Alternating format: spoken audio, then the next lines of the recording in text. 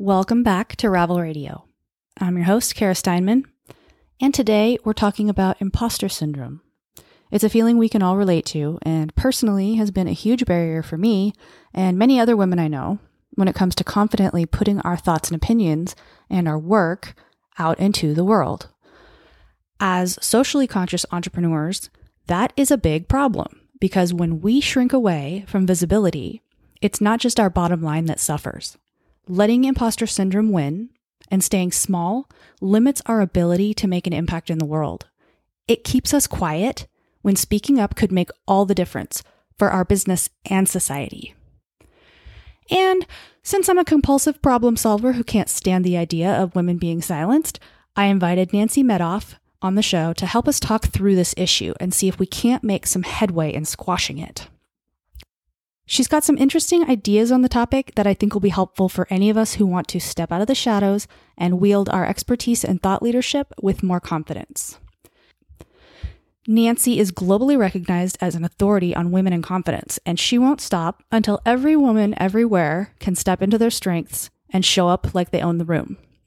After close to 3 decades of walking her talk in corporate sales leadership, Nancy is now a best-selling author, keynote speaker, top 25 podcaster, and executive coach who has literally written the book on women and confidence. Her book is Unmute Yourself and Speak Up to Stand Out. It's a game changer and a call to action for women who are not just ready to get their seat at the table, but to help build a bigger table. On the more personal side, she's also a diehard foodie, 2-time marathoner, and Cape Cod purist. When she's not traveling for work, you can find her four-wheeling in the dunes on outer Cape Cod, diving into the latest bestseller on the beach, or redecorating her home like a baller on a budget. Let's talk to Nancy. All right, here we go. We're going to talk about imposter syndrome. Love it. Nancy, what is the deal with imposter syndrome? Tell us. Talk to us. Oh, Kara. So I used to love the concept of imposter syndrome. And I'm going to give a little spoiler alert because I think you might disagree with me. And then I think I'm going to be able to take you over to my side by the end. So imposter syndrome was first made famous by Sheryl Sandberg. It's been around forever, and she did a TED Talk several years ago, huge TED Talk, millions and millions and millions of viewers. And it was a great talk. And it was about how women feel uncertain because of how they're socialized and because of what they're told and because of how they're raised, so that when they become adults, they are less likely to speak up. Then I started to notice over the past couple of years, maybe, women using imposter syndrome as a crutch and as a limiting belief. So what we do as women is we take a feeling, I feel unsure, I feel uncertain, I feel like I don't belong, and we wrap it up in a bow and we say, I have imposter syndrome. I can't write the book. I have imposter syndrome. I can't get on stage. I have imposter syndrome. Oh, I would be doing this, but I have imposter syndrome. What I've learned in all my years of research is that men have the same feelings. They have the same feelings. The difference is they do it anyway. So the men feel the same, but they take the chance and they take the risk. And women are limiting their behaviors by believing and catastrophizing this concept of, I feel like an imposter. Like when you hear the word syndrome, how do you feel? How does it make you feel? Oh, terrible. I don't want a syndrome. Are you sick? Do you have, so it's, and it's been interesting because it's talked about a lot in my business, and I need to be really careful how I approach it. And it's usually, hey, I get it. I get nervous. It doesn't matter how many times. Anytime before I'm getting on a big stage, I will get nervous. Now I know that it's a feeling, and I've trained myself how to overcome the feeling. I don't let it stand in my way. I acknowledge it. I expect it. I accept it. I get over it, and I move on. And I see thousands and thousands of women using imposter syndrome as an excuse to not do the thing because they're afraid and because they're uncertain. Do you think it's possible that I'm with you? And I know, no. I'm just thinking, because I thought you were going to tell me that like maybe the feeling wasn't valid or that the feeling wasn't there, but you're saying it's a feeling it's not a syndrome. Like nothing's Correct. wrong with you. You're having a feeling that a lot of people have, Yep. and that we shouldn't use it as an excuse not to take action, not to do the thing.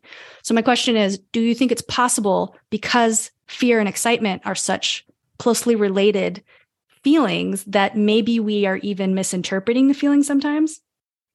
I cannot believe you just asked me that. And I have to tell you why. So this is not even planned, everybody listening. I have 3 ways to overcome the feeling. So the first is to remember or recall, right? I call it the 3 R's. Recall a time that you had a similar situation where you were nervous, where you nailed it. So in my case, I think about the last time I spoke, and I think about the end when the audience came up to me afterwards and there was a line out the door and all of that stuff. So that's recall. And then I have redirect. So it's to redirect the anxiety into excited energy. So yes is the long answer to your question. If you are nervous or you're anxious, redirect it, make it into excited energy, because excited energy is contagious. Excited energy is going to get your dopamine up. Excited energy is going to make it fun. We didn't all start our businesses to not have fun. So if you can take it and just redirect it and turn it into excited energy, you're golden. And I just had this conversation. So I have a little granddaughter. My stepson is in his late 30s, and she's 5, and she had a ballet recital, and it was her first recital, and she was very nervous, and she was very upset about it because she was really nervous. And I'm like, so honey, tell me what's going on. Are you only nervous? Like, are you only scared? You have to be feeling something else. And she said, well, no, I'm a little excited. I said, oh, okay. You're excited? She said, yeah. I said, okay, great. So focus on the excitement, honey. Don't try not to pay attention to being nervous. Think about how excited you are, literally like talking to a 4-year-old. Think about how exciting it's going to be and how excited you are. And she big smile broke out. She was less nervous. I'm not going to say she wasn't nervous at all. But she was less nervous and she crushed it. She had a great time. I mean, if a 4-year-old can do it, we can do it. Yeah. I love that you said we did not get into business to not have fun. Yeah, that's when I know that something has to change in my business. That's when I know something has to change, either in my life or in my business. Yeah. But that's exactly the feeling that I was when I melted down a few years ago and fired all my clients and just tried to find myself for 6 months. That was the feeling, was sitting there going, this is not fun. This can't be this can't be it. Why am I not having more fun? Why is this not why doesn't this feel good? And that energy affects everything. It affects your clients. It affects your mindset. They can feel it. They can sense it. You're operating from a place of, I don't know, misery. That might be a little. It affects what kind of energy you attract when you have fun and when you can frame things, like you said, as fun. Yeah, fun people want to hang out with other fun people. Exactly. if I didn't want to have fun, I'd go back to the corporate world and grind. And, have someone else pay my insurance and do all that stuff. Right. Exactly. Yeah. So, yeah. It's not easier running your business than working for somebody else. It's just not for everybody to work for someone else. So, exactly. So you've got to recall, you've got to reframe, right? Remember, reframe. I can never remember the third. It's recall, redirect. And the other one is, I think, remember that, everybody experiences the same feeling, including the men. Okay. And the difference is recall, redirect, and remember. Yeah. Okay. Yeah. Nice. Yeah. Jennifer Lopez, Jane Fonda, Lady Gaga, all of them say, yes, I've experienced this feeling. So if J-Lo is nervous before going on a stage, why would I think I wouldn't be? So it just kind of, it kind of de-elevates the whole thing and brings it down to, okay, this is a feeling, and like any other feeling, I can deal with it, rather than this big syndrome. Do you think women experience that kind of fear more often or in a different way than men? Just curious what you think about that.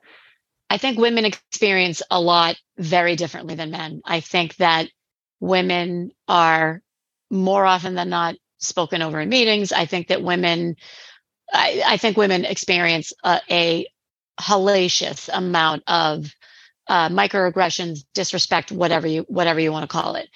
I think that I don't. I think men are nervous as many times as women, and I'll tell you why I think that. So I do a lot of speeches and keynotes, and I will always ask the men in the audience, can you tell me, can you think of a time when you are nervous or you felt like an imposter? Every single one of them, every single time says absolutely all the time. Every single one of them. I was on a call a couple of weeks ago for International Women's Day, and the CFO was on the call. I didn't know him, but he seemed like a good guy. And I said, I'm going to ask Mike, I'm going to ask you, do you ever feel like an imposter? And he said, all the time. Yes, daily. So, I know that there's a lot of women out there who might interpret me saying this as it's not a big deal. It is a big deal. I think when you let it hold you back is when it becomes a problem, and when it becomes a little bit more about how are you showing up? Are you letting the feeling stop you, or are you saying, I'm going to do it anyway, like the men do? Yeah. I heard something recently, and I don't remember who said it. I wish I could, but who said that imposter syndrome, if you are essentially a novice or somebody who is not an expert, you don't have imposter syndrome. You can't have imposter syndrome.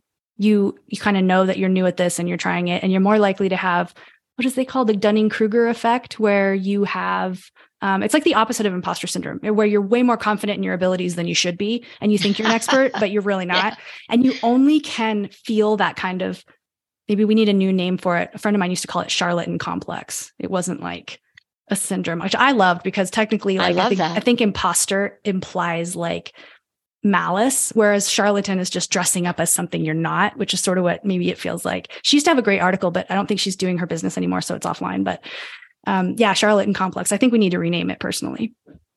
I will. Well, I've asked everybody, the people that listen to my podcast, the people that I train, to call it imposter feeling.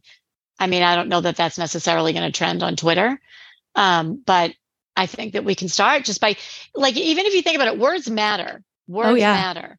I was just thinking I have to go Google complex versus syndrome if I was going to make a decision about this. I was actually just about to do that. Okay. I was just going to do that. So it matters. It matters how you talk to yourself. It matters what you say. So is it, again, it's not, it's not a disease. You're not sick. It's a feeling. So say feeling. It's interesting because I just had this conversation with a friend of mine. I have a friend who's in business, and it's a male, and his business is, he's having some challenges right now with his business. Everybody goes through them. He's in his first year of business. And I was asking about a few things, and he said, well, I can't afford that right now. We can't afford that right now. And I said, I'm going to ask you to say that differently. He said, what do you mean? I want you to say, it's not a priority for me right now, because you could do it. You could do it. You could spend the money on this, on the marketing or the, whatever it was. You're choosing not to. It's because it's not a priority right now. Your priority is to do something else with that money. And he's like, okay, I'll try it. And he said it a couple of times, in the normal course of us talking, and his whole affect was different. His whole demeanor was different. It wasn't, I can't afford that right now. And, then getting himself depressed, he was like, he was in control. He said, that's not a priority right now. Great. I could see.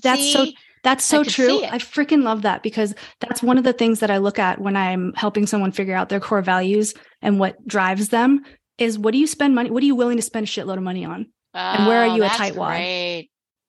Because that really shows when you're willing to put your money down for something, then our values are written all over our lives, whether we like it or not. So, okay. So I got you right here. Check this out. Syndrome. So a group of symptoms which consistently occur together, a condition. I don't like that. That doesn't feel good. Let's see what complex, maybe this is a little bit better. A group of emotionally significant ideas that are completely or partially repressed, and the psychic conflict leading to abnormal mental states or behavior. I mean, both a little aggressive.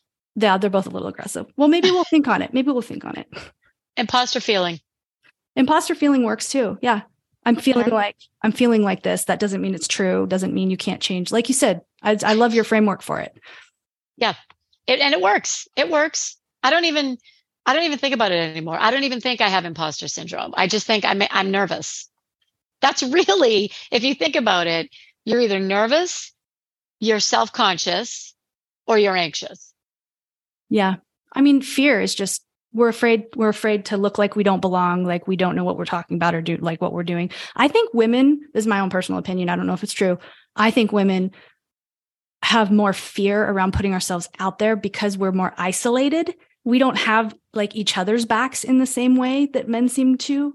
And so we're like sitting over here, not sure if everybody else is experiencing the same thing we're experiencing. So we think it's just us. When in reality, if you get like to talking to one of your biz besties or a girlfriend, you really quickly figure out that we're all like feeling the same way about all these things. And it's really like not that big a deal.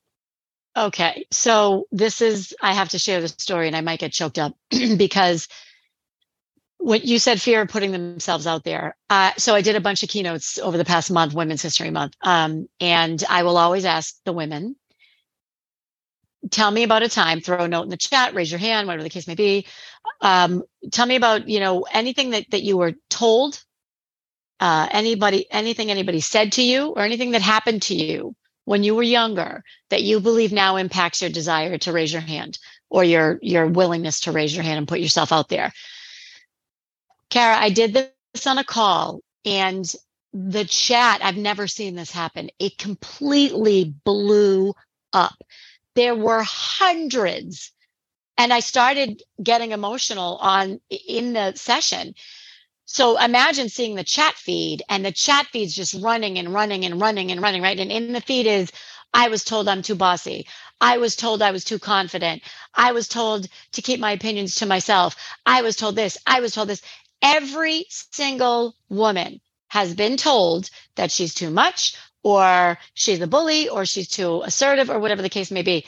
And that is a huge reason for why we don't speak up. Why would you? Why would you? If every time it could be your family, it could be your parents, it could be your siblings, it could be your spouse, your partner, it could be anybody saying to you, maybe you need to tone it down a little bit. Or, well, you know what, that might have been a little much, or, whatever was said. Why would you raise your hand? Every time you do, you get shut down.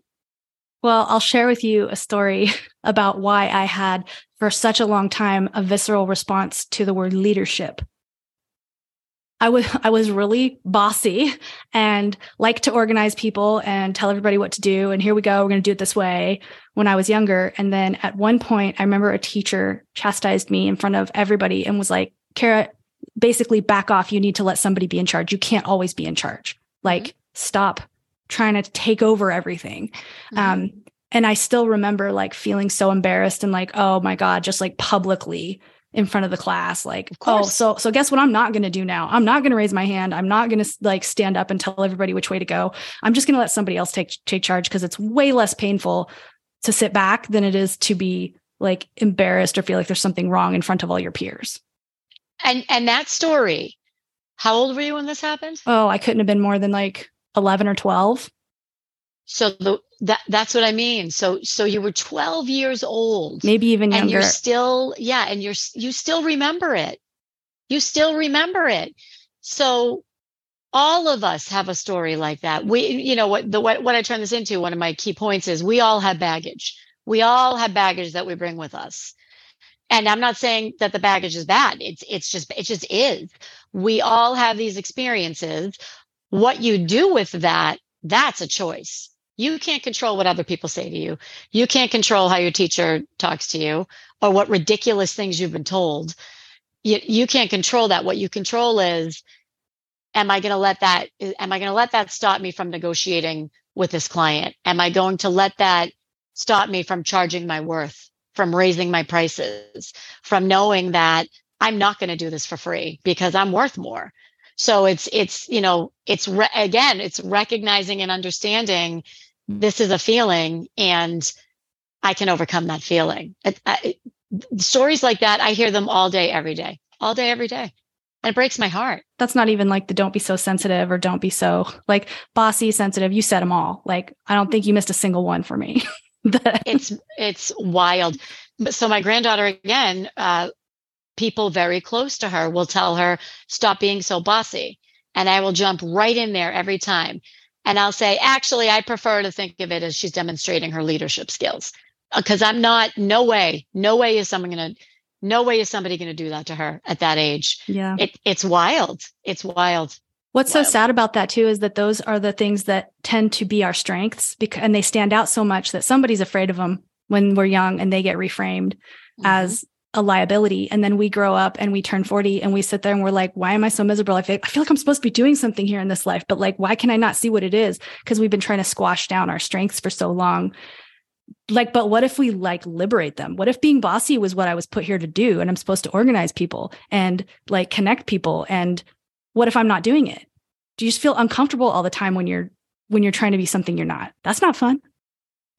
Did you just look at all my new copy on my website? Because that is exactly that's exactly how I coach. No, I think you and I just think a lot the same. We really do. Like what you just said is legit part of my copy. It's, if you think there's something more for you, there is. There is, and it is so loaded. And I promise you that once you step into your strengths and you do what you know that you were meant to do, you will never look back. Your whole life will change. Your whole life will change. And a lot of people, like I call it the spark. They lost the spark. Like the spark is gone. Totally. They're kind of, and I compare it to a lot of people will wait for someone else to come along and help them light the match. Maybe it's a partner. Maybe it's, they just wait. They wait for someone to light it. I didn't wait. I didn't wait. I decided enough is enough.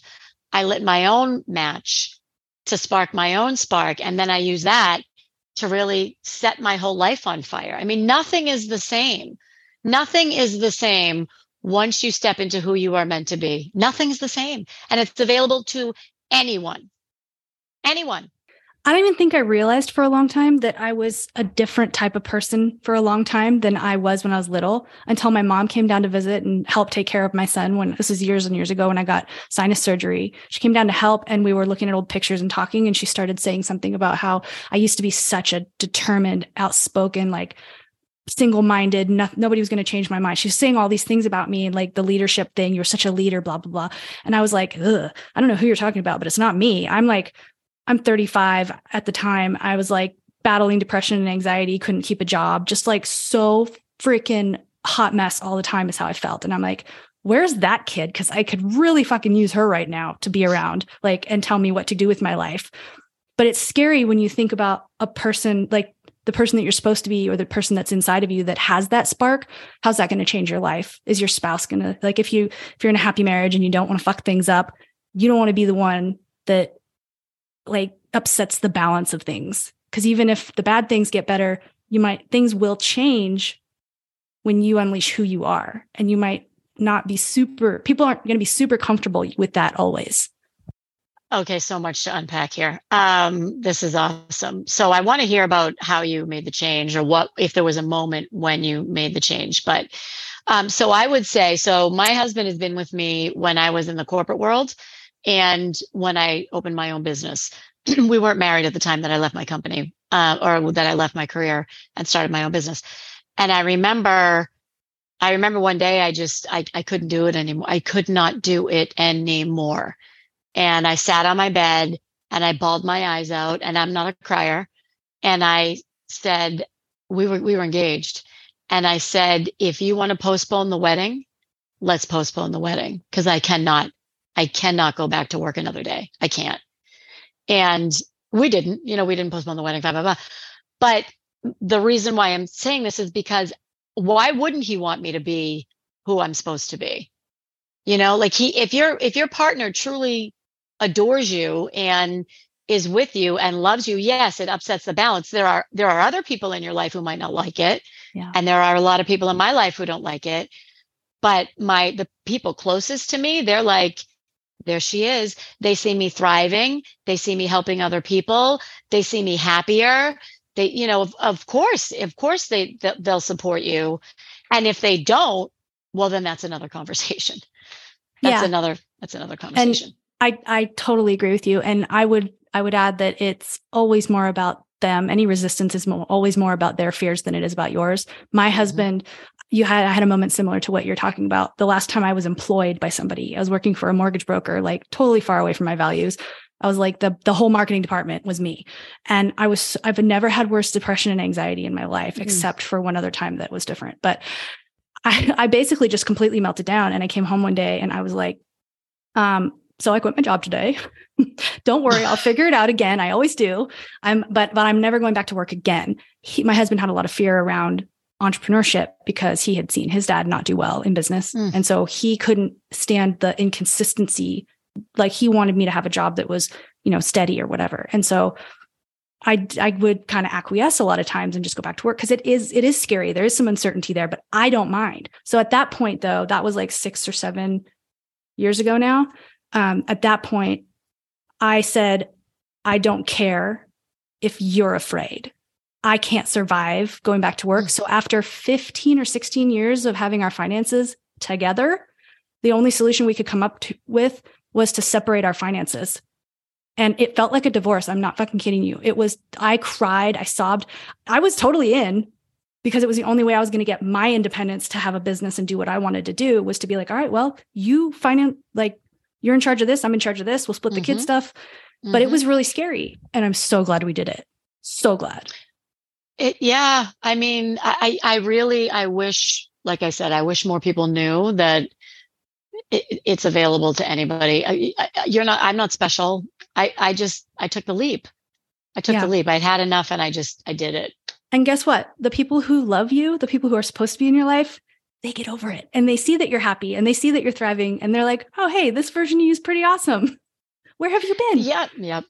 Why have you been so miserable up until this point? I know. It's really wild. It's really wild. But that's it's a good point. Like, everybody, it's tough going out on your own because, and I know I'm preaching to the choir, everybody's got an opinion. Oh yeah. Everybody's got an opinion. And so again, what you choose to do with that, I actually just did an episode on unsolicited feedback. I just posted it. Everybody's got an opinion. So who gave it to you? Was it solicited? What, and it is about them. So how much headspace are you going to let that take up? Is a good way to look at it. Yeah. And I think having your why, I've heard you talk about this before too. Like as far as putting yourself out there and finding the courage to do it anyway is concerned, I think the key is being really in touch with why you're doing this. Like, why does it matter to you? What do you want to see change in the world? Because as scary as whatever it is we're doing is, if the only way to get that done is to speak up and do something and it's important enough, you're going to do it. Damn the consequences. I have an exercise. It's called the 5 why. And it's where you ask yourself, why do I want to do this the first time? And then the second time you say, well, why is that important to you? And the third time, why is that important to you? By the time you get to the 5th why, it can be it's very powerful. It is very powerful. I've done it a few times with myself and I do it with my clients all the time. And it is almost never what people think. I heard you make the host cry on the last podcast I listened to you on. So I was hoping we could avoid that one today. I mean, that was something. Something. I felt it when I heard that. I was, kind of going through my why in my head along with you. And I could feel myself start to get choked up, getting close to what's at stake if I don't do what I'm supposed to do here. What's important. That's exactly it. What is the great evil that will continue if I don't put myself out here in a meaningful way? Yeah, it's something. And you can do that for anything. Like you can do it if you want to lose weight. You can do it if you want to, whatever. Yeah. It's pretty powerful. That is powerful. Yeah. Yeah. You're not going to cry, are you?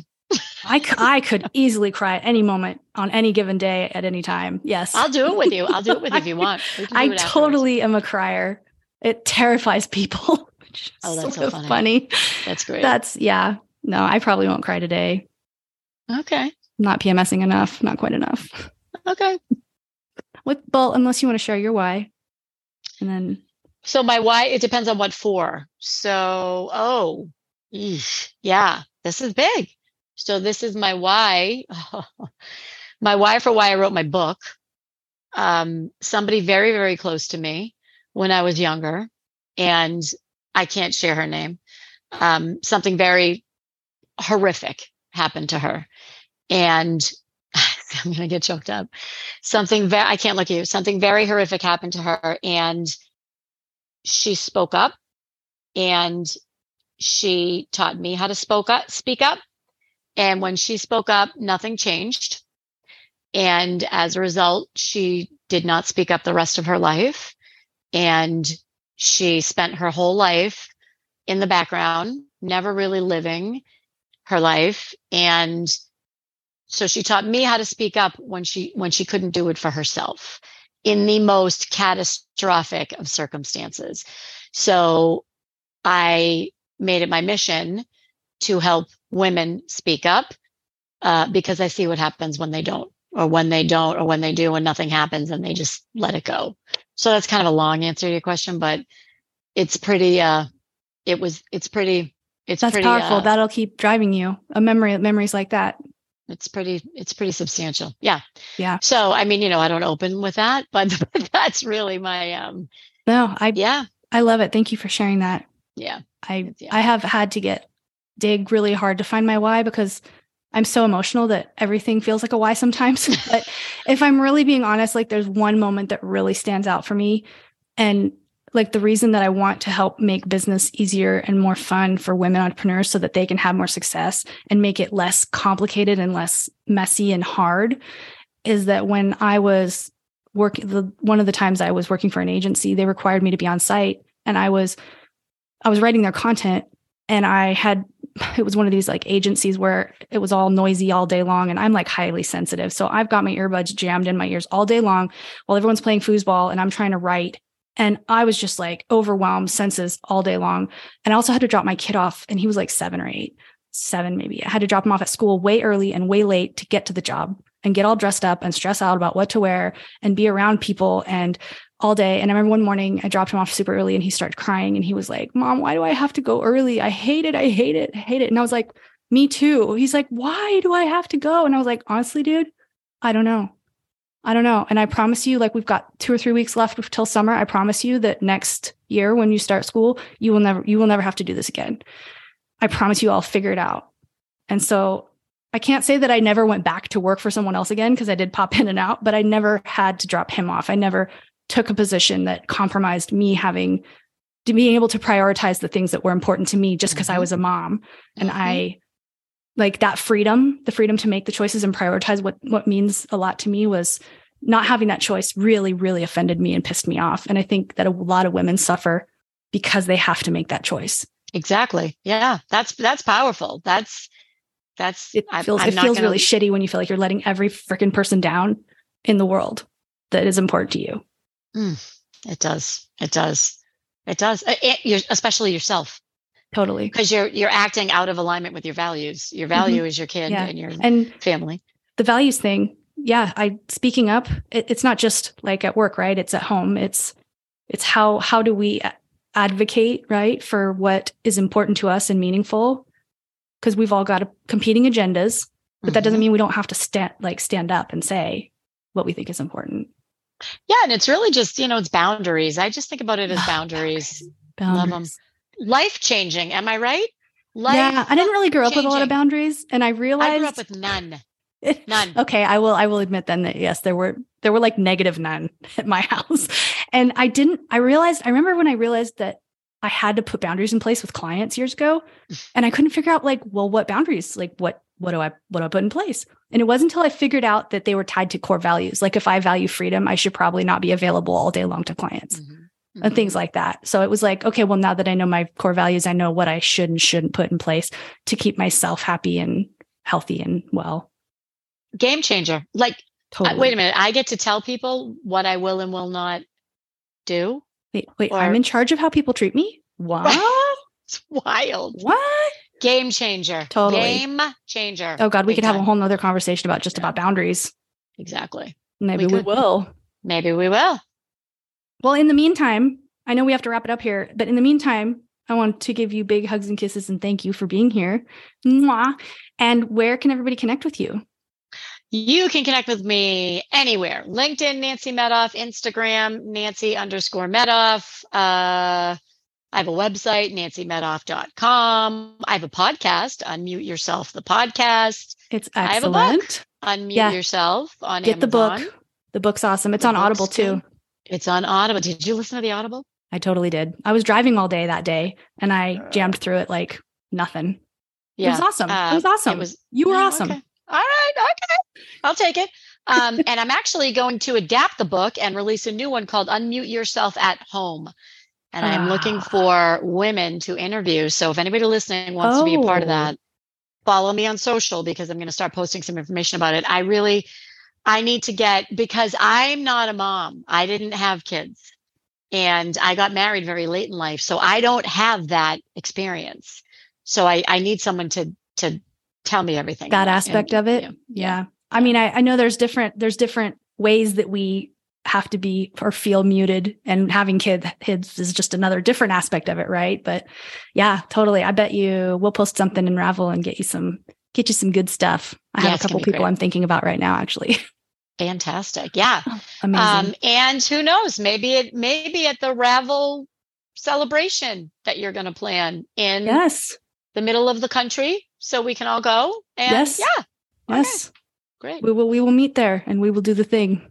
What's the middle? Idaho? I don't know. Oh, I'm not going to Idaho right now. That sounds cold. Well, not right now. Later, maybe. We need to have lots more meetups. But anyway, yes, we will definitely do this. So everybody connect with Nancy and fall in love with her like I did. Thank you, friend. I love it. One more quick note on imposter syndrome before we go. I have discovered that a great way to manage these imposter feelings is to maintain a close network of referral partners and collaborators in my inner circle. It's pretty hard to doubt your skill and expertise when people are regularly recommending you and talking about you, saying how great your work is behind your back. It's just impossible. Plus, when you let down your guard and connect deeply with other women in business, you discover you're all feeling the same things and struggling with similar issues. Having a supportive community makes business and life easier. If you're a purpose-driven, socially conscious, B2B service entrepreneur without a community, I invite you to check out the Ravel Collective, where we are changing the way women network in a way that supports our mental health and well-being, as well as our bottom line. You can find us and apply on our website at ravelcollective.com. And of course, if you have any questions, feel free to reach out and connect with me, Kara Steinman, on LinkedIn. Links in the show notes. See you next time.